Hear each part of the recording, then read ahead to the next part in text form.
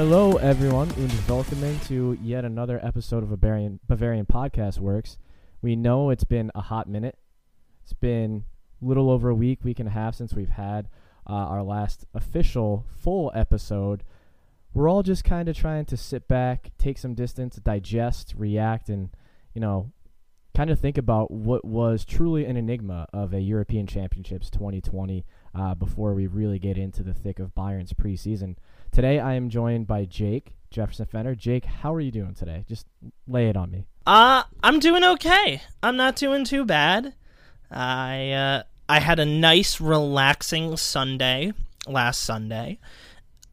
Just really stayed at home, didn't do much, wasn't too anxious at all, and yeah, it's been a pretty decent week so far. I'm actually happy to kind of take a breath and a break away from the football for a little while because, the 2019/21 season, as it really came out to be, has been long and hard for all of us that covered the sport. So I'm glad that we were able to take this break right now and take a little time away for ourselves, for healing, for refreshing, to get back into a new season. Yeah, as desperate as I am to have football back, Jake, you're kind of right in that. I think we all need this for a little bit of soul healing, a little bit of soul searching, if you will, to try and find our equilibrium and slow down after what's been a hectic couple of seasons because of the coronavirus pandemic, congesting all of these fixtures. And it feels like we finally have this opportunity to take a deep inhale, and then a very, very long exhale. We finally have some room to breathe. But with that said, Jake, we have quite a tournament to recap, and we pretty much had it all, Euro 2020. Disappointments, upsets, surprises, obviously everything that happened with Christian Eriksen. I've never seen anything like that quite in my life. And Jake, as we know, we've come full circle. Football is not coming home. In fact, it went Rome.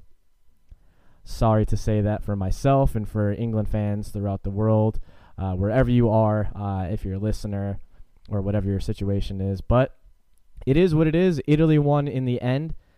And Jake, we had a lot of upsets, as I said, a lot of surprises along the way. So that's kind of where I want to start with this. This is what I want to get into. For you, Jake, what was your biggest surprise and also your biggest letdown of this tournament? My biggest surprise was how many people thought Italy was going to be an underdog in this tournament. Let's contextualize this, right? Italy came into this tournament winning all of their qualifiers, having not lost an international game since 2019. Yes, of course, they screwed it up with the 2018 World Cup qualifying. Yes, they didn't play. Yes, Bonucci and Chiellini are old, but you know what? They got the job done. I really didn't understand people's decision-making in saying that Italy was going to be an underdog to start out this tournament. To me, they may not have had the greatest squad or the strongest squad, but they looked like the squad that was most readily able to compete, that had the most players that knew each other's systems well enough. It was not exactly always Juventus heavily influenced as it has been before. This time it seemed like a more Atalanta-influenced team and a Sassuolo-influenced team, so it almost helped that they were all able to gel under this one system and work very well together, and each different player, like even the players off the bench, provided something new or interesting to their matches, right? Even just the simple substitution of Ciro Immobile versus Andrea Bellotti, if you needed somebody up top, they were two relatively different players. They each brought different skill sets. So that's just being one example of my biggest surprise, was that at the end of the day, I'm very sure that the best team won this game. I don't necessarily think that if England won, that they would have been considered the best team of the tournament. Sure, they had fantastic work on the back line and only conceding 2 goals during regular time, and added extra time, I guess, without penalties, basically, throughout the entire tournament. But are you going to tell me that Harry Kane had his best tournament? Because he didn't.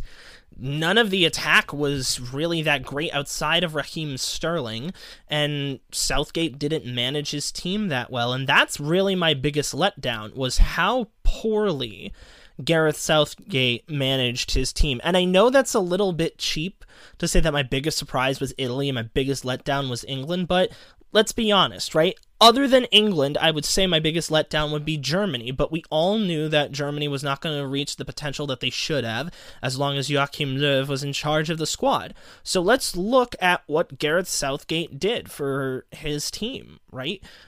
He rarely went to the bench. He had way too many right backs, which we all thought was a joke, but to the point where he ended up starting Kieran Trippier at right midfield during the final, which at the time confused me because Kyle Walker was doing fantastic all tournament.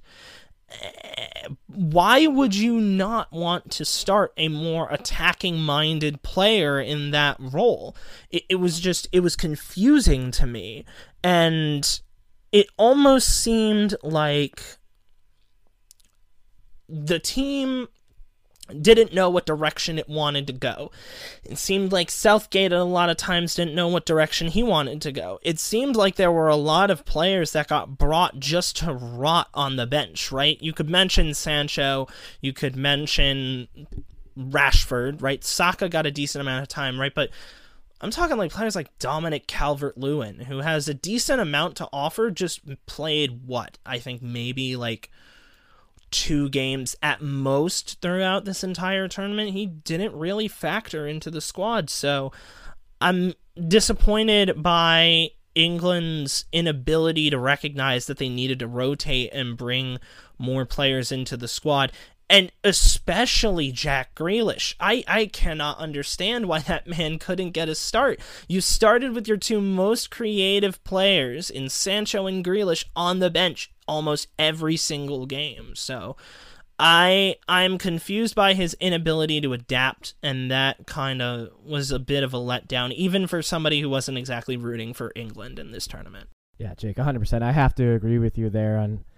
I could honestly sit here until I'm blue in the face and argue about, where Southgate could have made different choices that were probably would have been a little bit better for the team and the results, especially with Jack Grealish. I think he should have been playing far more, but I've listened to so much TalkSport, so much Simon Jordan, Jim White, you name it, talking about that, taking callers in, but at the end of the day, he got England to their first final in 50-some years. So I'm excited to see what they'll do in the World Cup in Qatar. As I said, I don't want to digress too much, but for me, as far as the biggest surprise and the biggest letdown, I kind of went a little bit vague with my biggest surprise.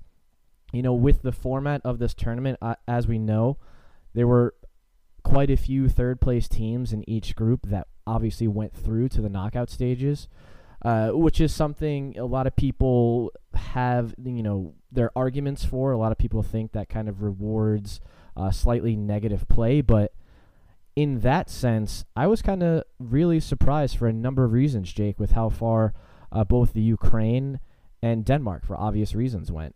First off, Denmark, if you're asking me, with everything that happened in that first match with Christian Eriksen, I am someone who will 100% tell you I do not think it is fair to the Danish players that match had to be resumed. Jake, what was it, maybe a half hour, 45 minutes after the game had been officially abandoned?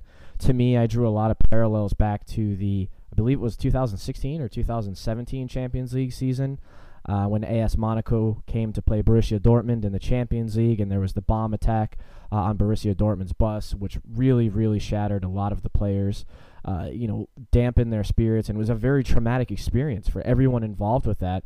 And then they had to turn around and play a day later, which is something that we've come to see was a big discrepancy between the relationship between Watzke and Thomas Tuchel at the time, because Tuchel wanted to go to bat for his players. He didn't want them to have to suit up and play the next evening. And obviously, as we know, AS Monaco got through in that tie and went on to get knocked out. I believe it was by Juventus in the end. But still, I just thought for everything that it was worth, especially after all of the concerns everyone across the world has had during the coronavirus pandemic. It's variants that are wreaking havoc in certain parts of the world. I thought it was ludicrous that they had to play so soon after that happening. And the fact that they were able to get as far as they did, Jake, was just truly astonishing. They were up against it on the brink of elimination and just had that sensational fight back in that last group stage match against Russia. And you had to be so anti-football romantic to not, be absolutely elated from them in that moment. Obviously, the Russian fans probably didn't appreciate it too much, but Jake, I think you can attest the whole world was rooting for that and egging them on once that happened. And then obviously getting passed through to the next round and inevitably getting knocked out by England. But I think it's safe to say the whole world was rooting for them. And in the same way, Ukraine, another team, and Jake, the Ukraine, they basically got through. Had Slovakia not received that whopping 5-0 defeat from Spain, there's a very strong possibility that on goal difference and points, Ukraine would have been one of the teams that was eliminated. So they sort of got lucky that they were even getting to the knockout stages. But when I look at that, I remember when we were doing our previews, I really gave them no chance to get past Sweden. I was really impressed with Emil Forsberg, a few of the other Bundesliga players, and the Swedish squad. And, of course, as we saw, Shevchenko's side got past Sweden and then inevitably were steamrolled by England in Rome. But not just the fact that they got through, but the way in which they got through. Jake, I'm sure you could probably pick out a handful of matches from this in the group stages that you found the most exciting. For me, 100% one of them was the Netherlands and the Ukraine, the 3-2. I was very impressed with the way that Ukraine fought back. They were never going to just roll over and die, so to speak. And in that sense, I think that Shevchenko, I think his side really went out, the Spartans saying, come home with your shield or on it. And I think they essentially kind of did both as far as, what they were able to do with their tournament. I was really impressed with Yarmolenko, Jake, your West Ham boy, who seems to just absolutely be able to turn it on for his country and not so much for West Ham. Yarmolenko, I thought, was very impressive. Malinowski, from what we saw from him. So I was very, very surprised to see how far they got, pleasantly so, and credit to Shevchenko and his men, and we'll be curious to see how far they get in Qatar. And Jake, for the biggest letdown, I'm actually going to pick something pretty easy just because of the attacking prowess that I really enjoyed watching from this Dutch side after such a difficult period as a nation, missing out on certain tournaments, falling short. I really thought that match against the Czech Republic was in the balance until Matthijs de Ligt made that ludicrous decision to just kind of take a volleyball swat at the ball and get the straight red. I think that would have been a far different result, and I think the Netherlands would have fared a little bit better in the latter stages of the knockout round without discrediting Czech Republic at all. I think we all saw, how well they fought and how much the world remembers the name Patrick Schick for scoring goal of the tournament against your Scots, Jake, in Glasgow. But that was just, to me, one of the biggest letdowns. I think that one isolated moment in of itself is so irrepresentative of the strength that the Dutch side showed in this overall tournament. And I remember being so disappointed when that happens because I really wanted to see how far this Dutch side could go and, if they could go the distance and make it to the final, because a lot of people had them pegged to do so. So that's kind of where I left my highlights as far as my biggest letdown. And Jake, now we're going to really get into something really specific because we saw a lot of individual talent at this tournament. A lot of Bundesliga players, a lot of players from different parts of Europe's top 5 leagues, a lot of names we might not be as familiar with or the average fan might not be as familiar with. So right now what we're going to do is kind of do a little bit of a speed round, so to speak. We'll just go back and forth until we've accumulated 6 players, so 3 apiece, as far as who you think their stock rose significantly the most based off of their individual performances at this tournament. So Jake, I'll hand it over to you for number 1. I'll start off with Unai Simon. I think that barring the one gaffe that he really had against, I believe it was Croatia, I think he had a fantastic tournament. I think he did very well. I think that his contributions to that team are fantastic. I think Spain basically have their goalkeeper of the future, and that means that some Premier League team is going to try and swoop him out of San Sebastian, out of the Basque Country, as quickly as they possibly can. For me, one player I looked at, especially with my Liverpool background, is Xherdan Shaqiri. Much like your boy Yarmolenko, Jake, Shaqiri is just one of these guys. I got to be honest with you, I can't remember maybe a few matches Xherdan Shaqiri played for Liverpool this season. Didn't really do anything. A lot of talks about if he should be loaned out, if he should be sold elsewhere in the Premier League or loaned back out to the Bundesliga, potentially. As we know, he spent a decent amount of time with Bayern Munich in the past, but the guy just turned it on. What was it, 3 goals at Euro 2020, two of which came in their last group stage match. Really turned it on for Switzerland. I thought he was one of their best players, next to a lot of their Bundesliga players. Garsinovic, a few other guys in the squad that really, really stood out. And, he's got a contract until 2023 in Liverpool. It'll be interesting to see if his Euro success translate to this season for Liverpool. And, Klopp will have some difficult decisions to make as far as what his future holds in store. I'm going to pull an audible. I actually will mention my West Ham boy, Andrei Yarmolenko, right? And I'll just explain it very quickly because I know none of you care about West Ham, and that's perfectly fine.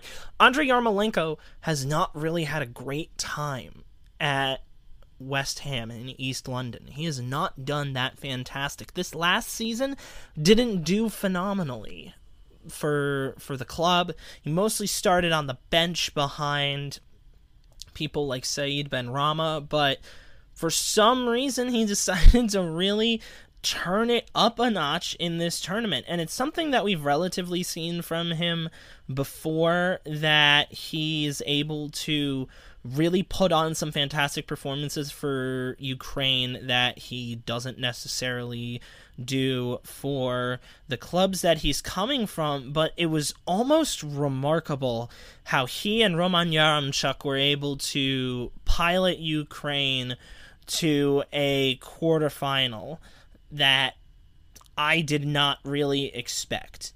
I don't think many people expected it. I don't even think the most diehard Ukraine fan thought that they were going to get that far, but that's exactly what they did. And I think that Yarmolenko is an incredibly important reason as to why that happened, right? So for the Premier League this season, he got 15 games, no goals, 1 assist. The entire season, he only played 24 games for West Ham, and that includes 2 games in the PL2, in the Premier League 2. He didn't even score a goal in the 2 games in the Premier League 2 that he had, so he had 3 goals, 5 assists throughout the entire season, 24 games. That's not a man that gets consistent starting time.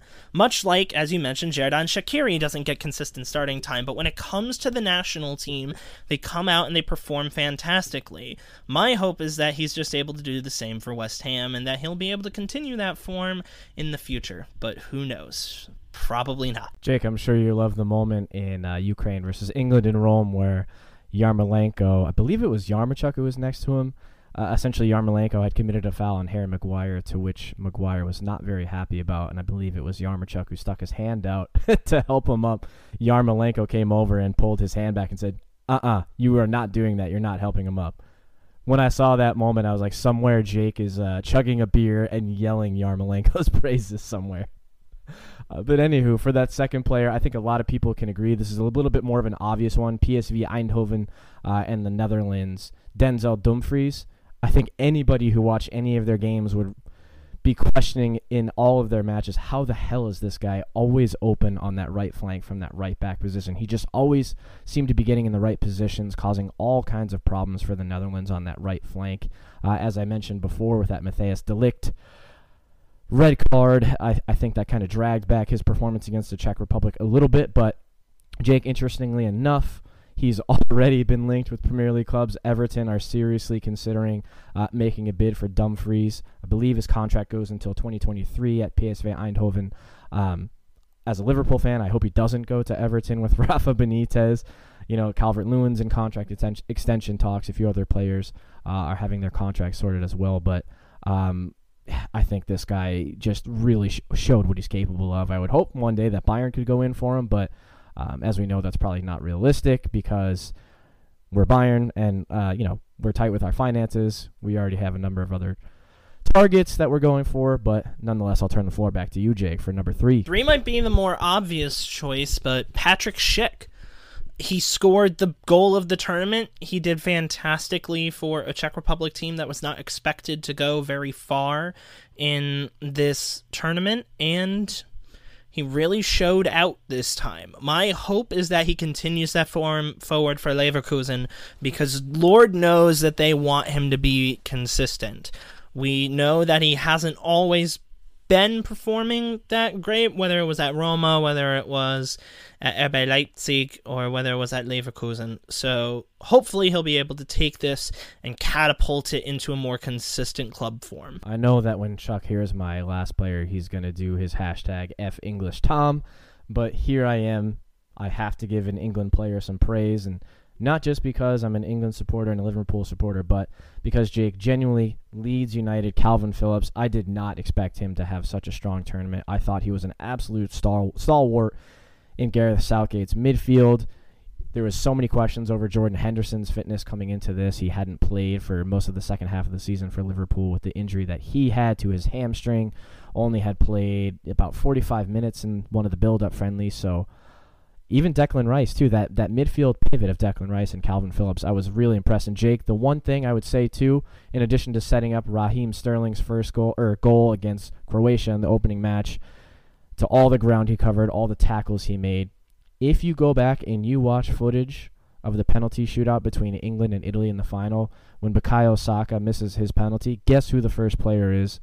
Sprints over, consoles Saka, blocks the camera from showing Saka's face, who was obviously very upset, very distraught after Donnarumma had saved that penalty. You guessed it, Calvin Phillips. To me, that just oozes class and respect, and he's one player. I think he was probably valuated somewhere around £40 million, if I recall correctly, looking on Transfermarkt at Leeds United, has a contract till 2024, and Jake, at some point in the next couple of seasons, if he doesn't sign a new contract with Leeds, I can picture him going somewhere else in the Premier League for some big money.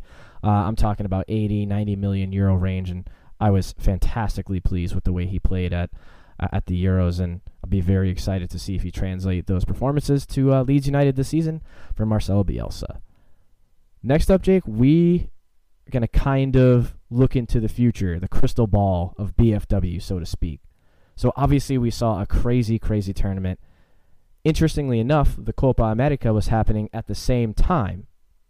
Not same time of day, obviously, but the same time span as far as start to finish. We saw Lionel Messi lift his first trophy against Brazil. Many subplots that were littered throughout that tournament. And Jake, the reason I'm making that point, there's a lot of big players on a lot of big nations that aren't involved in the Euros.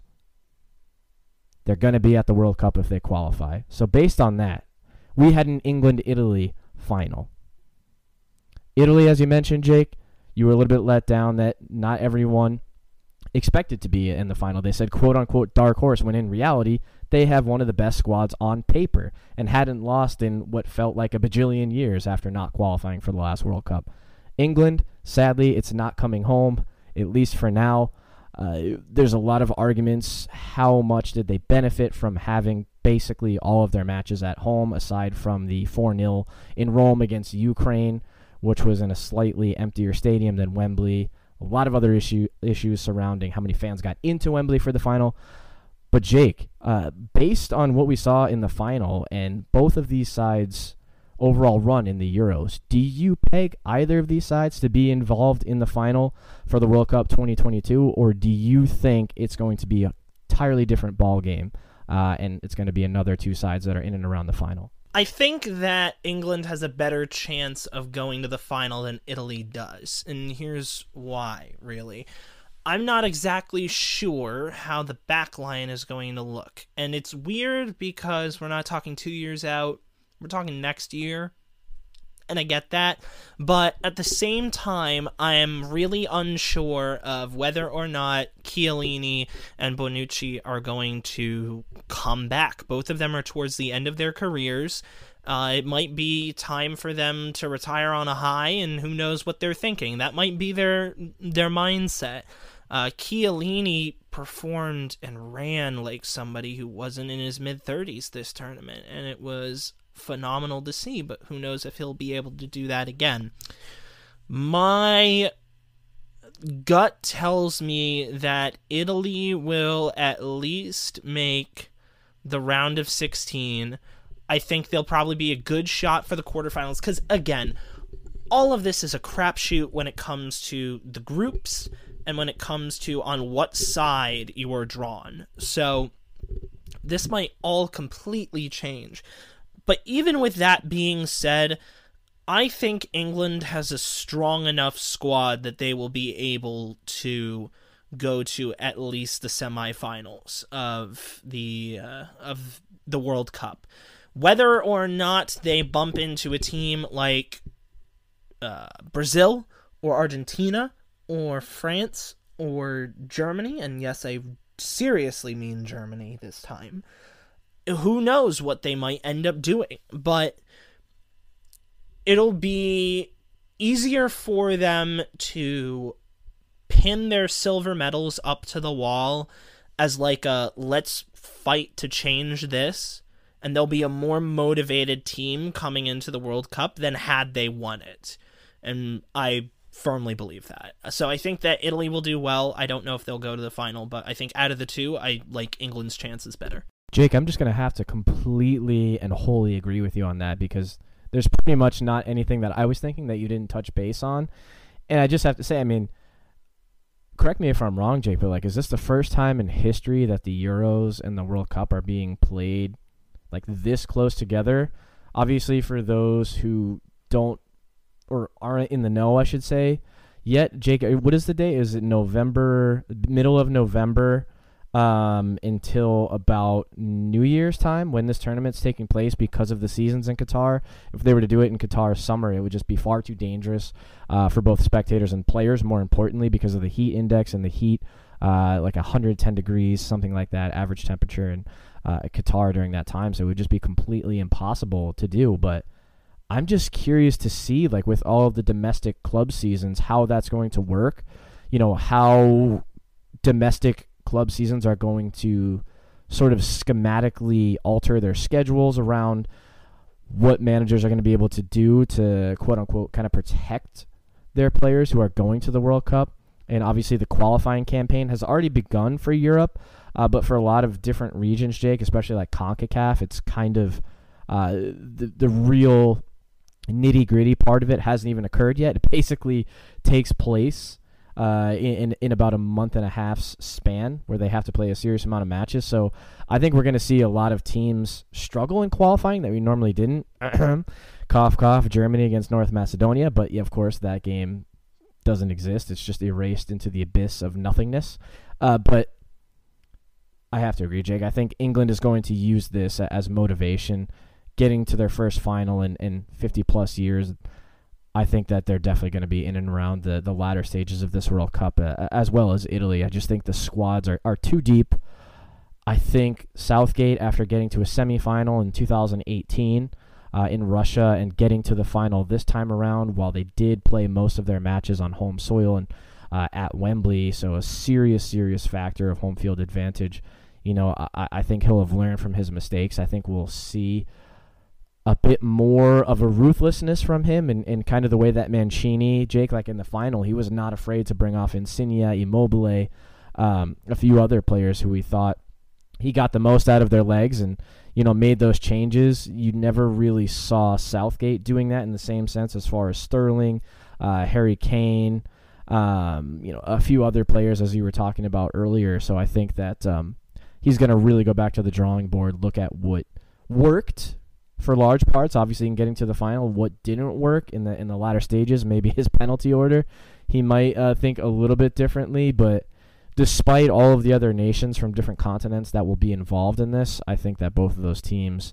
will be at least the quarterfinals, semifinals between the two of them. And from a neutral standpoint, I do hope we get some interesting twists and turns in there and some other teams that we might not expect. Hopefully USA can go pretty far, as I would obviously want in Germany. I would hope to be in and around the quarterfinals, in the semifinals. But even though it's not that far away, Jake, there is a lot of club football to be played in between now and then, as well as qualifiers. So anything can happen in the footballing world. So we will have to wait and see what happens in that respect. And of course, as a Bayern Munich and Die Mannschaft podcast, we are going to have to talk about Die Mannschaft and the Bayern Munich connection with Hansi Flick. So we're going to take a quick break, and when we get back, we are going to delve into our expectations for Die Mannschaft in Qatar.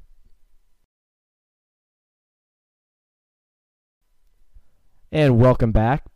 So as I said before the break, Jake, now we really need to get into it, the interesting topic. Germany, World Cup 22. We have one of the longest chapters as far as international managers are concerned done. Joachim Löw was Die Mannschaft manager for about as long as Angela Merkel has been chancellor. This is how long we're talking about. And obviously now we know Hansi Flick is going to be taking over for him.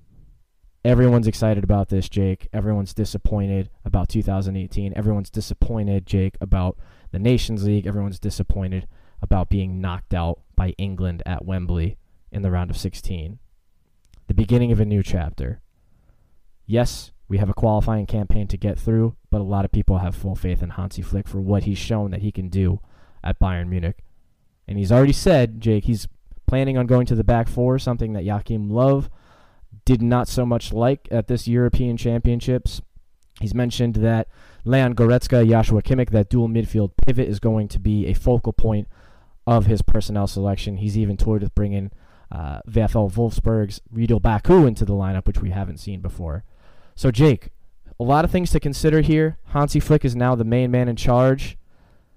I just want to know, I want to get a feel for, what are your realistic expectations for Germany at World Cup 2022 in Qatar? I think that Germany is going to be better. I think that is the most realistic expectation we can have, is that Germany will be better.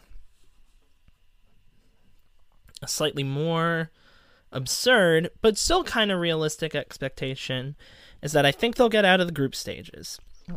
Unless they're drawn with Brazil and Argentina and France, which will never happen. And if it does, somebody buy me a beer. I think we can expect Germany to at least go ahead and make the, I want to say quarterfinals. I want to at least say the quarterfinals of the World Cup, because what Hansi is going to do is going to be what he did at Bayern. He's going to go in, he's going to start, and he's going to put in a decent lineup, a decent formation, good tactics, and he's going to establish that from the ground up. And he's going to do it using a lot of Bayern players. Do I think every Bayern player that was in the squad this year will stay in the squad? No. I'm really interested to see what role Thomas Müller will have with this team, whether or not it'll be on the bench or it'll be on the sideline, because as we know, Hansi also highly, highly values youth. So I know for a fact that we're going to see Ridley Baku on this team. I'm pretty confident that we will see Florian Wirtz on this team, the youngster from Leverkusen. Whether or not we will be seeing anybody up front like Serge or Timo is unsure. But what needs to change is Germany need to adapt to the fact that they do not have a good striker. Just period, end of sentence. They do not have a Mario Gomez on this team. They do not have a Miroslav Klose on this team. They don't have anybody who is, at least from the Euro squad that we saw, good enough at getting headers, which over and over again, it seemed like this team made up of players mostly from Bayern were lobbing balls into the middle, hoping to find somebody there, and there's nobody there. You're telling me Timo Werner is going to try to go ahead and jump up and head the ball into the net? Like, he's perfectly capable of doing it, but he's not going to do it unless he's, like, free and open on the far side of the post with the keeper on the near side. Like, it won't happen. So find somebody, literally anybody, who is capable of being tall, being a target man, getting the ball played to their feet, and then maybe distributing it outside or a header. So to me, the two players that immediately jump out to my mind are Benfica's Gianluca Waldschmidt and Augsburg's Florian Niederlechner. And while neither of them, I would say, are world-class strikers, or even I wouldn't say that they're great enough to make the starting squad of Germany, if the squad is unable to adapt its play to suit the squad that they have on the field, they need somebody like that in the middle. So if they want to continue the plan that they have now, which is kind of similar to the plan that Hansi had at Bayern, because, there's this tall Polish dude playing in the middle who's good at getting headers, then you're going to need a tall German dude in the middle who's good at getting headers. But if you're going to change, you're going to have to start playing fast. And Germany definitely have the players in order to do that. We're talking tiki-taka almost, but a quickie-taka, if you will. Very fast, quick build-up along the wings, breakneck pace. You've got Sané, you've got Gnabry, you've got Havertz, you've got Werner. You've got enough people on the team. Hell, Karim Bellarabi or Kevin Volland are good enough and fast enough in order to break down the wings. That should be more than enough in order to get that build-up up and out quick. You can get it through the back and send it on up the field. That would be if you decide to just not change anything at all. In that position, of course you can have Timo Werner on the field. Of course, why wouldn't you have him on the field? You can have Sané on one side and Gnabry on the other. You'd be perfectly fine going through that, just as long as you're not lobbing headers into the middle.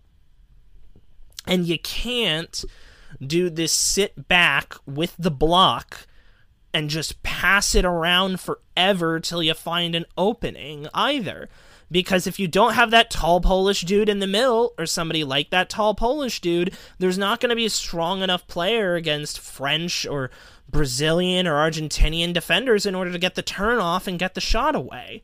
It's not going to work. You're going to need that presence, that massive net front presence in there in order to do that. So for 22, that's what I expect. Going forward beyond 22, hopefully by 24, when Germany hosts the Euros, some academy striker who's tall and is prolific enough with either one or both of his feet to finish a decent chance will be able to come up and be able to ply their trade for the German national team. But until then, they're going to need to adapt, they're going to need to change, they're going to need to think about their personnel better. And I think that Hansi Flick is the best man to lead that transition and that change. Jake, we haven't quite ruled out the possibility of Kevin Volland going on a very, very aggressive all-vegetable diet to perhaps grow a few inches.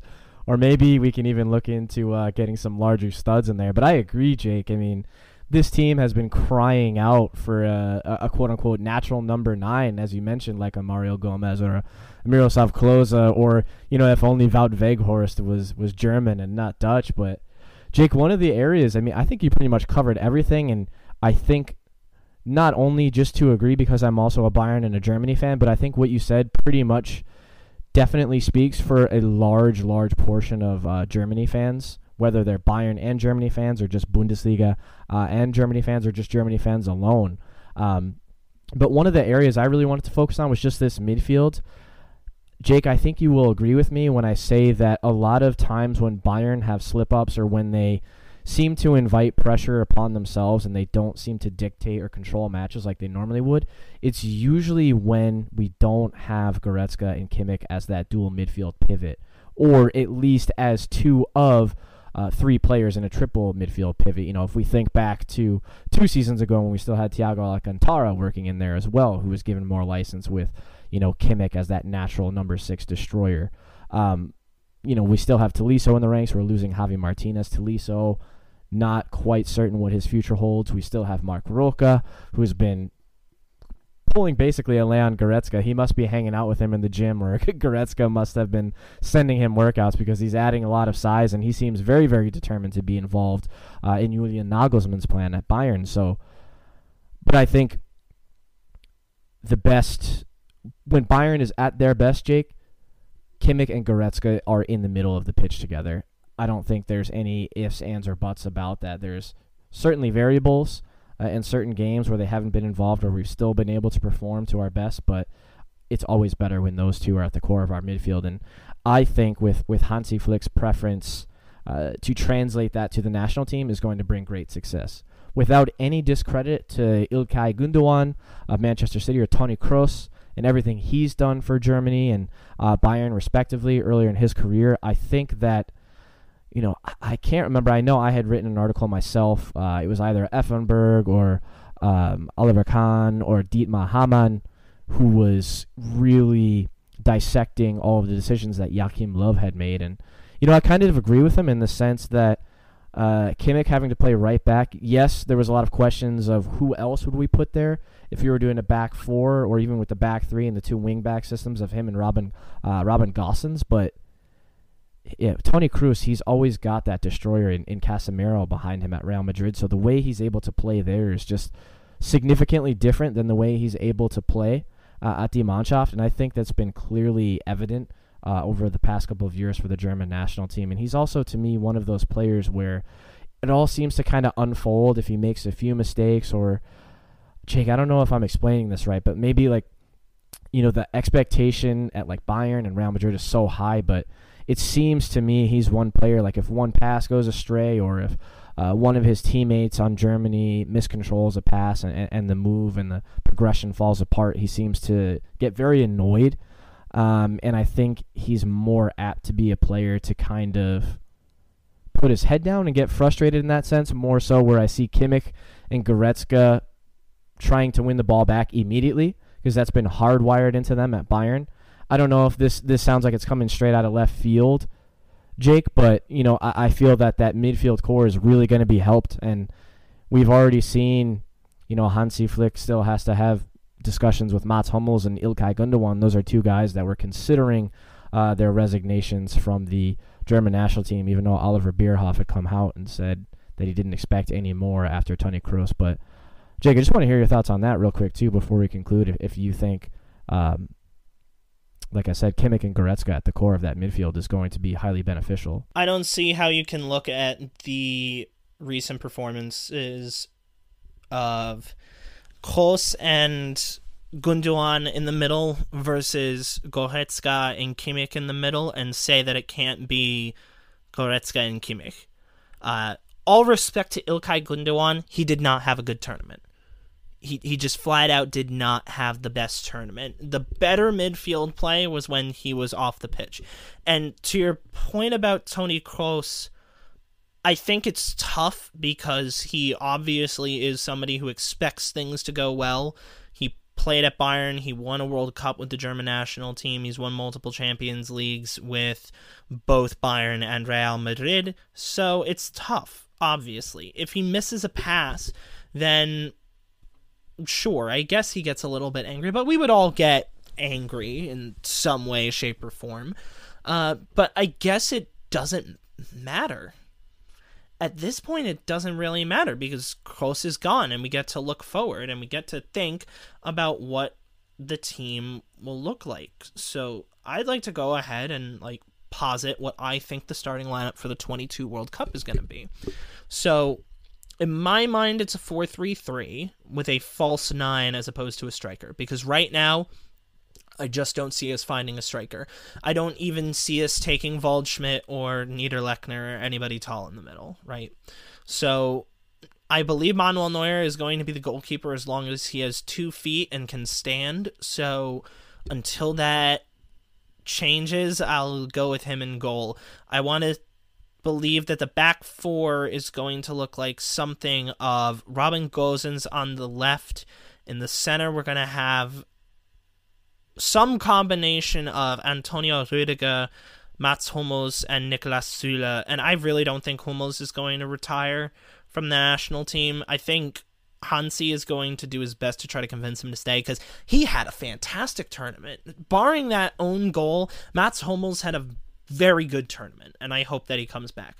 And then Ridley Baku on the right. And the reason why I have Gosens on the left back position is because what we saw with Alphonso Davies is that Hansi gave freedom to the left backs to roam forward. So given Gosens did fantastic at like that left mid, left wing position, I think he'll be able to do it again. The midfield three to me is going to be a double pivot of Kimmich and Goretzka and Kai Havertz up top. And I understand that the Muller Mafia is mad. As a Muller Mafia member, as the secretary of the Muller Mafia, I am also very angry. But here's my simple counter to that. I don't think Thomas is best played as a striker. I don't think Thomas is best played at the right wing. And Kai Havertz, in my opinion, was the best player that Germany had all tournament.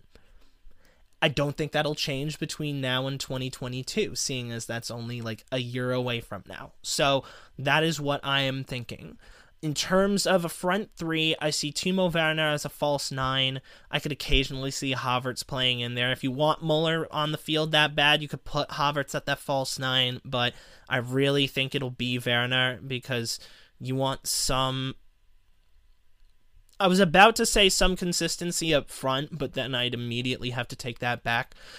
He's at least dynamic-ish enough in order to be in front of goal. And then have, I believe, like in my mind right now, I'm thinking Sane and Gnabry up top on either wing, really. So that's what I see, at least, for the German national team going forward. What do you see, Tom? Unless there's some names that Hansi picks from either the Bundesliga or abroad in Jake, as you mentioned, maybe Benfica's Waldschmidt. I can't see the personnel being too much different. It's just a matter of where he puts those puzzle pieces together, so to speak. And I agree with your point about Hummels too, especially in that France match. I think that own goal is probably the only thing that he did wrong. But what the hell else are you going to do when a cross is sent in and Kylian Mbappe is running right behind you? You're going to try and stick your foot out and clear it because you don't want that man roaming free behind you. So my big piece would be looking at Robin Gosens. I think a lot of people would speculate he was phenomenal against Portugal, but it could have been more of Semedo having an off day and not knowing how to handle the pressure from that side. But in my mind, I'm just trying to scramble around. It's like, who else would go there if it is a back four, or if it is, the back three with two wing backs and then Goretzka and Kimmich sitting in. But I do agree with your point, as well as Kimmich can play that number 6 role at Bayern when it's Alphonso Davies. Obviously, not many people possess that kind of recovery pace for those recovery runs. Gosens, while he is quick, is definitely not as quick as Davies. But, Jake, as you mentioned, with Kimmich in that number 6 role, as well as Goretzka when he needs to, I think they can cover that space left in behind either Gosens or whoever plays on the right back or the right wing spot. So I think that would work unless something drastic happens at the left back spot and we have someone that we're just completely overlooking that's just not coming to my mind right now when we want it to. Of course, when I'm driving in my car alone, it'll just click like, oh, so-and-so is another contender that Hansi might be looking at. But Jake, I think you've got all the personnel right. It's just a matter of formation and Hansi putting the specific puzzle pieces where they need to go. And I guess I'll segue with that, Jake. So Bayern's preseason is already in full swing. We have some friendlies coming up. DFB Pokal and the start of the Bundesliga season right around the corner, really, if you think about it. A little bit less than a month away. And then the month after that, Jake, September, the beginning of the month is when Germany resumes their qualifying campaign. Everybody is, I would say, you'd be very, very hard-pressed to find people that are sad to see Joachim Löw go, and they're not happy about the future of Die Mannschaft under Hansi Flick. But, Jake, he has a very, very favorable schedule to start off. So the first 3 qualifiers, September 2nd against Liechtenstein. 3 days later, September 5th against Armenia, who are somehow topping Germany's qualifying group in UEFA World Cup qualifying. I kind of was shocked when I was just looking at that. And then 3 days later, September 8th against Iceland. And Jake, the Liechtenstein and the Iceland matches are away. And then the Germany match is at home. So a very, very favorable first 3 matches for Hansi Flick to get 9 points, which should be the minimum expectation for those 3 matches. And, get the momentum that he already has, gaining that momentum, running forward, and, getting the job done. There's no reason we shouldn't be winning that group. The month after that, we get some opportunity for revenge on North Macedonia that hopefully we can exact. But with that, that's going to do this episode. Jake, I enjoyed recapping the Euros, looking forward to what could be for Germany at World Cup 2022 in Qatar. Until next time, be sure to like, rate, and subscribe. Apple Podcasts, Spotify, Megaphone, whatever the heck you use to stream Bavarian Podcast Works. Maybe it's even something I don't even know about. Be sure to like us on Twitter at Bavarian Football Works. Myself, Tommy at TommyAdams71, Jake at Jefferson Fenner, and Chuck, I mean, I guess you could give him some credit too, at the Barrel Blog. Until next time, which I believe we'll probably either be talking about transfer rumors, Bayern's preseason, or previewing the upcoming season, auf Wiedersehen. Thanks for listening.